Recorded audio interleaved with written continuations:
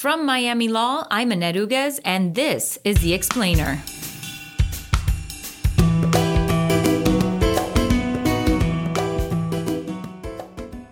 And then as far as a game changer, I think we're in it. I think the coronavirus pandemic has changed so much in terms of the way we think about healthcare, the way we deliver healthcare, and it's going to, I think a lot of that is positive if there's a silver lining, and it certainly brought the discussion to the forefront. Welcome back to Season 7 of the Miami Law Explainer, the legal affairs podcast where Miami law experts lend context and historical relevance to today's headlines. This season, we're going to mix it up a little by going to a bi-weekly format and sharing our space with a new show from Miami Law, The Leadership Game Plan, hosted by former Chicago Bears coach and Miami Law sports law expert Mark Trestman. Problems with access to healthcare throughout the United States have been brought into sharper focus by the pandemic. Dr. Timothy Loftus, Miami Law's Health Disparities Project Fredman Family Foundation practitioner in residence, and two of his student fellows, Kristen Dagger and Lauren Jones, join us to examine the roadblocks and the solutions to equal access to all. Let's go to executive producer Catherine Skip with the interview. Hey, good morning, everybody. Welcome, and thanks for joining us for the first show of the season. Another one out of the studio with dog barking and air blowers, but welcome. Good morning. Hi, good morning. Hi, Catherine. Thank you so much for having me. So, Timothy, let's start with you. You've been a medical doctor since 2006, first on the front lines of emergency care in New York City, and then more recently on the policy side of the Florida Health Justice Project, among many other places. What are the most significant obstacles that you see to universal access to healthcare? There's this buzzword that's coming up in public health literature and public health research around social determinants of health. I guess it's not a buzzword, but rather a buzz phrase. And we are seeing that, the host of factors that influence health around environmental issues, transportation, housing, food security, crime, really drive health outcomes a lot more. I mean, it makes intuitive sense, but the increasing body of data now showing us really how much it drives it. And I think this is shifting us away from health being a personal choice and driven by our DNA and, what we eat and how we take care of ourselves. And also just simply an access issue that people just need to be able to get to the doctor or whatnot. So I think we're seeing that, and it's really, I think gonna shift the way we go forward. Okay. How much does access to Medicare, Medicaid factor in? Yeah, so it's interesting you ask it like that. So first of all, Medicare is available to everyone once they hit the set age, and is actually, it's pretty good. But I do want to say that, without some of the supplements that you're able to purchase or that maybe, that people have available to them, it lacks in certain areas, but it does at least get people, sort of primary care, covers hospitalization. Medicaid, on the other hand, is for the poor. And as we know, the Affordable Care Act, or so-called Obamacare, expanded that for states who decided to do so. And there are holdouts, including here in Florida. And the data that have come out, and this is data both on improved health care outcomes and also for economic impact, is overwhelmingly compelling at this point. And the states who have not adopted it, it's increasingly, I don't want to speak in absolutes really, but almost impossible to defend at this point, whatever the argument is. So it becomes a political hot potato sort of thing, and that's unfortunate, because to the short answer to your question is it makes a big difference on a whole host of levels, keeping people out of the emergency rooms, getting people primary care, getting them their prescription drugs, and on and on. And it turns out that saves money long term.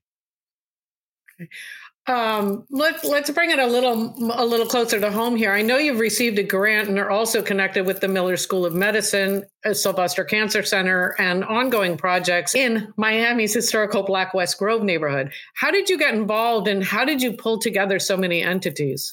So getting involved, I had been involved with the Florida Health Justice Project, and that was a great opportunity. Miriam Harmans and Allison Yeager run a great operation, great shop over there, and that I actually found through an opportunity here at the law school, and it sounded right up my alley, so to speak, and I'm really fortunate to have spent a year working along with them, and then the more recent that was opportunity. As a student, correct? That was as a student. And then the opportunity to really sort of be on the ground floor of this new project here at the law school all started with an email to Professor Tony Alfieri asking him what he was up to for the coming summer. That was a year ago. That was spring of 2020. And as we all know, the pandemic had just hit. And the Center for Ethics and Public Service community partners had expressed an interest in seeking the law school's help, and we knew we couldn't do it alone, so we reached out to folks over at Miller, and they were eager to work with us, and we're fortunate for that. And then on to the second part of your question. There are days where it certainly feels like herding cats, but I think we benefit from the fact that we have a lot of folks, and as maybe this sounds a little sappy or lame, but whose hearts are in the right place and want to work on these things. And when you get a bunch of people together who believe in the cause, it does make things a little bit easier. So, Lauren, could you talk a little about what you've discovered so far working in Miami-Dade on this project? Sure. So, I think the thing that we've discovered is honestly, unfortunately, kind of what we were expecting, which is that there are huge health disparities in Miami-Dade. And I think Miami is an interesting situation also because of the minority population in Miami as compared to other cities. And I think we've also seen that the pandemic has exacerbated a lot of the barriers and issues that have been going on for a very long time in the county. Another thing I think is that it's not just it spans different areas. So mental health, as you mentioned earlier, elder health. Florida has, I think, the second highest percentage of individuals 65 and older. And so that's another group that has a lot of disparities. Is also maternal health. There are just a lot of issues going on. So I think that's the main thing we've discovered. And we've also found that different healthcare entities aren't really living up to their promises as far as what they're supposed to offer and how they're supposed to help these communities that are suffering and that need access to healthcare. Can you talk a little about how this opportunity to work, was this something you thought you'd be doing in law school? Was like this kind of hands-on experience? Or was that kind of the reason you came to Miami Law was because you did have access to those kinds of experiences? So my situations, I think, maybe a little unconventional. So I actually did receive a master's in public health. So public health has always been one of my main interests.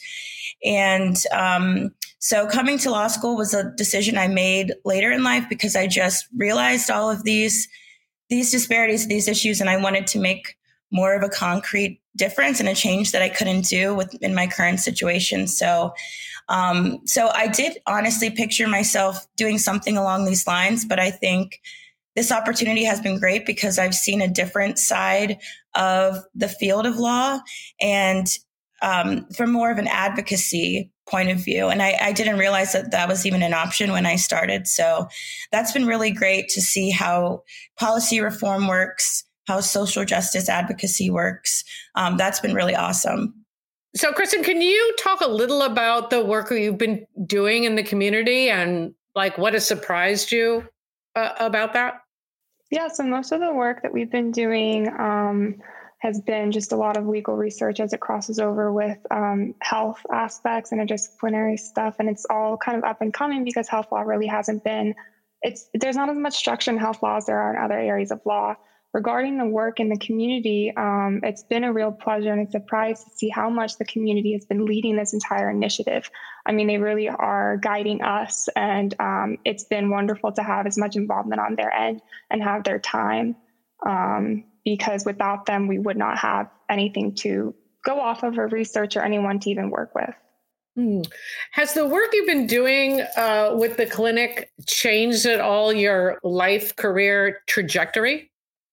It has, yes. I was actually doing 1L orientation yesterday on a panel, and I told the students twice, I said I applied for this position last minute, and it has completely changed the trajectory of what I believe I'm going to do after law school. So apply for things, you think you might want to do, but it's made me really rethink the academic side of law, whereas before I thought maybe I'd probably just go work for a firm. Great. So, Timothy, it sounds like there's a lot of work. There's much work left to be done.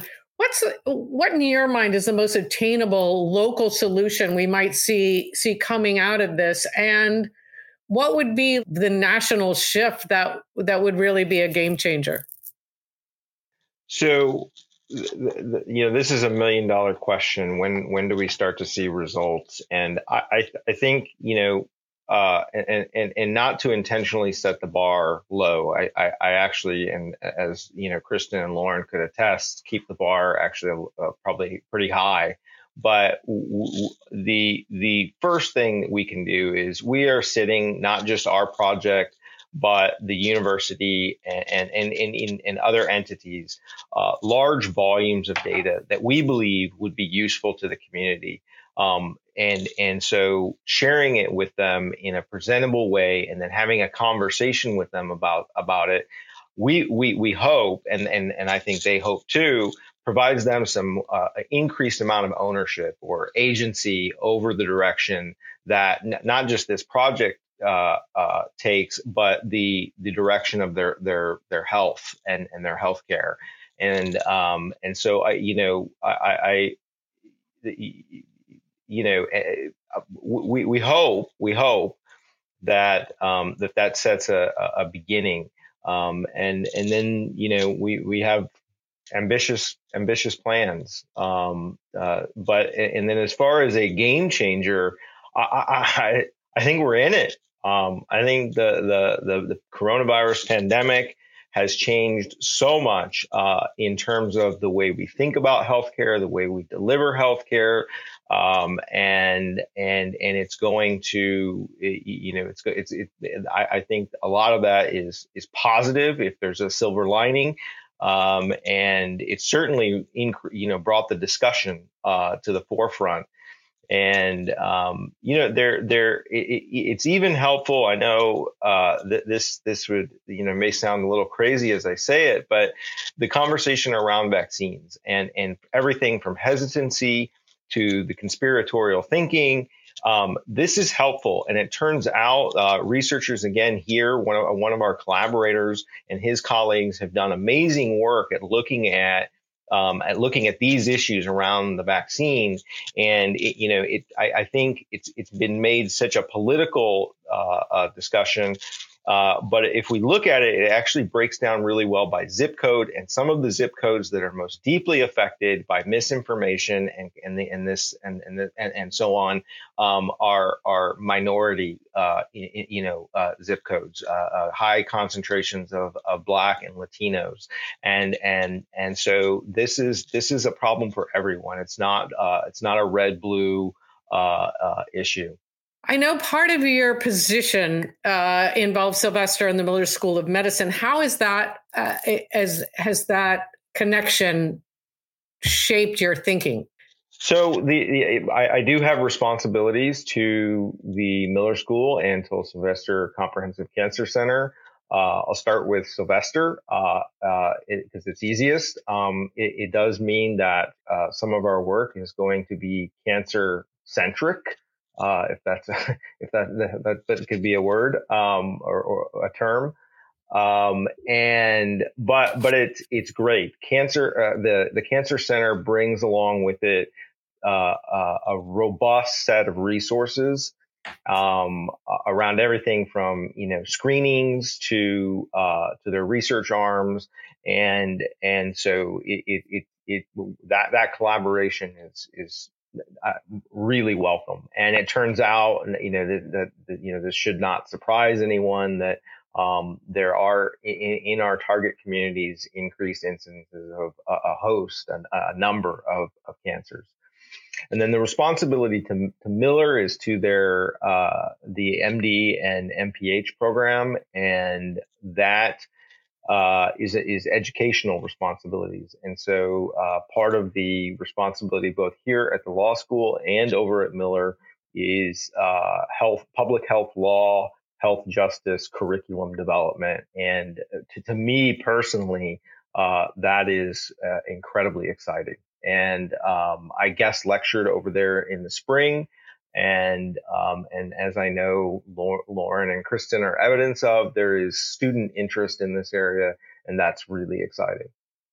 Great. Well, thanks everyone for taking the time to join us and for all the work that you do. Thank you for having us. Thanks for having us. Thank you so much, Catherine.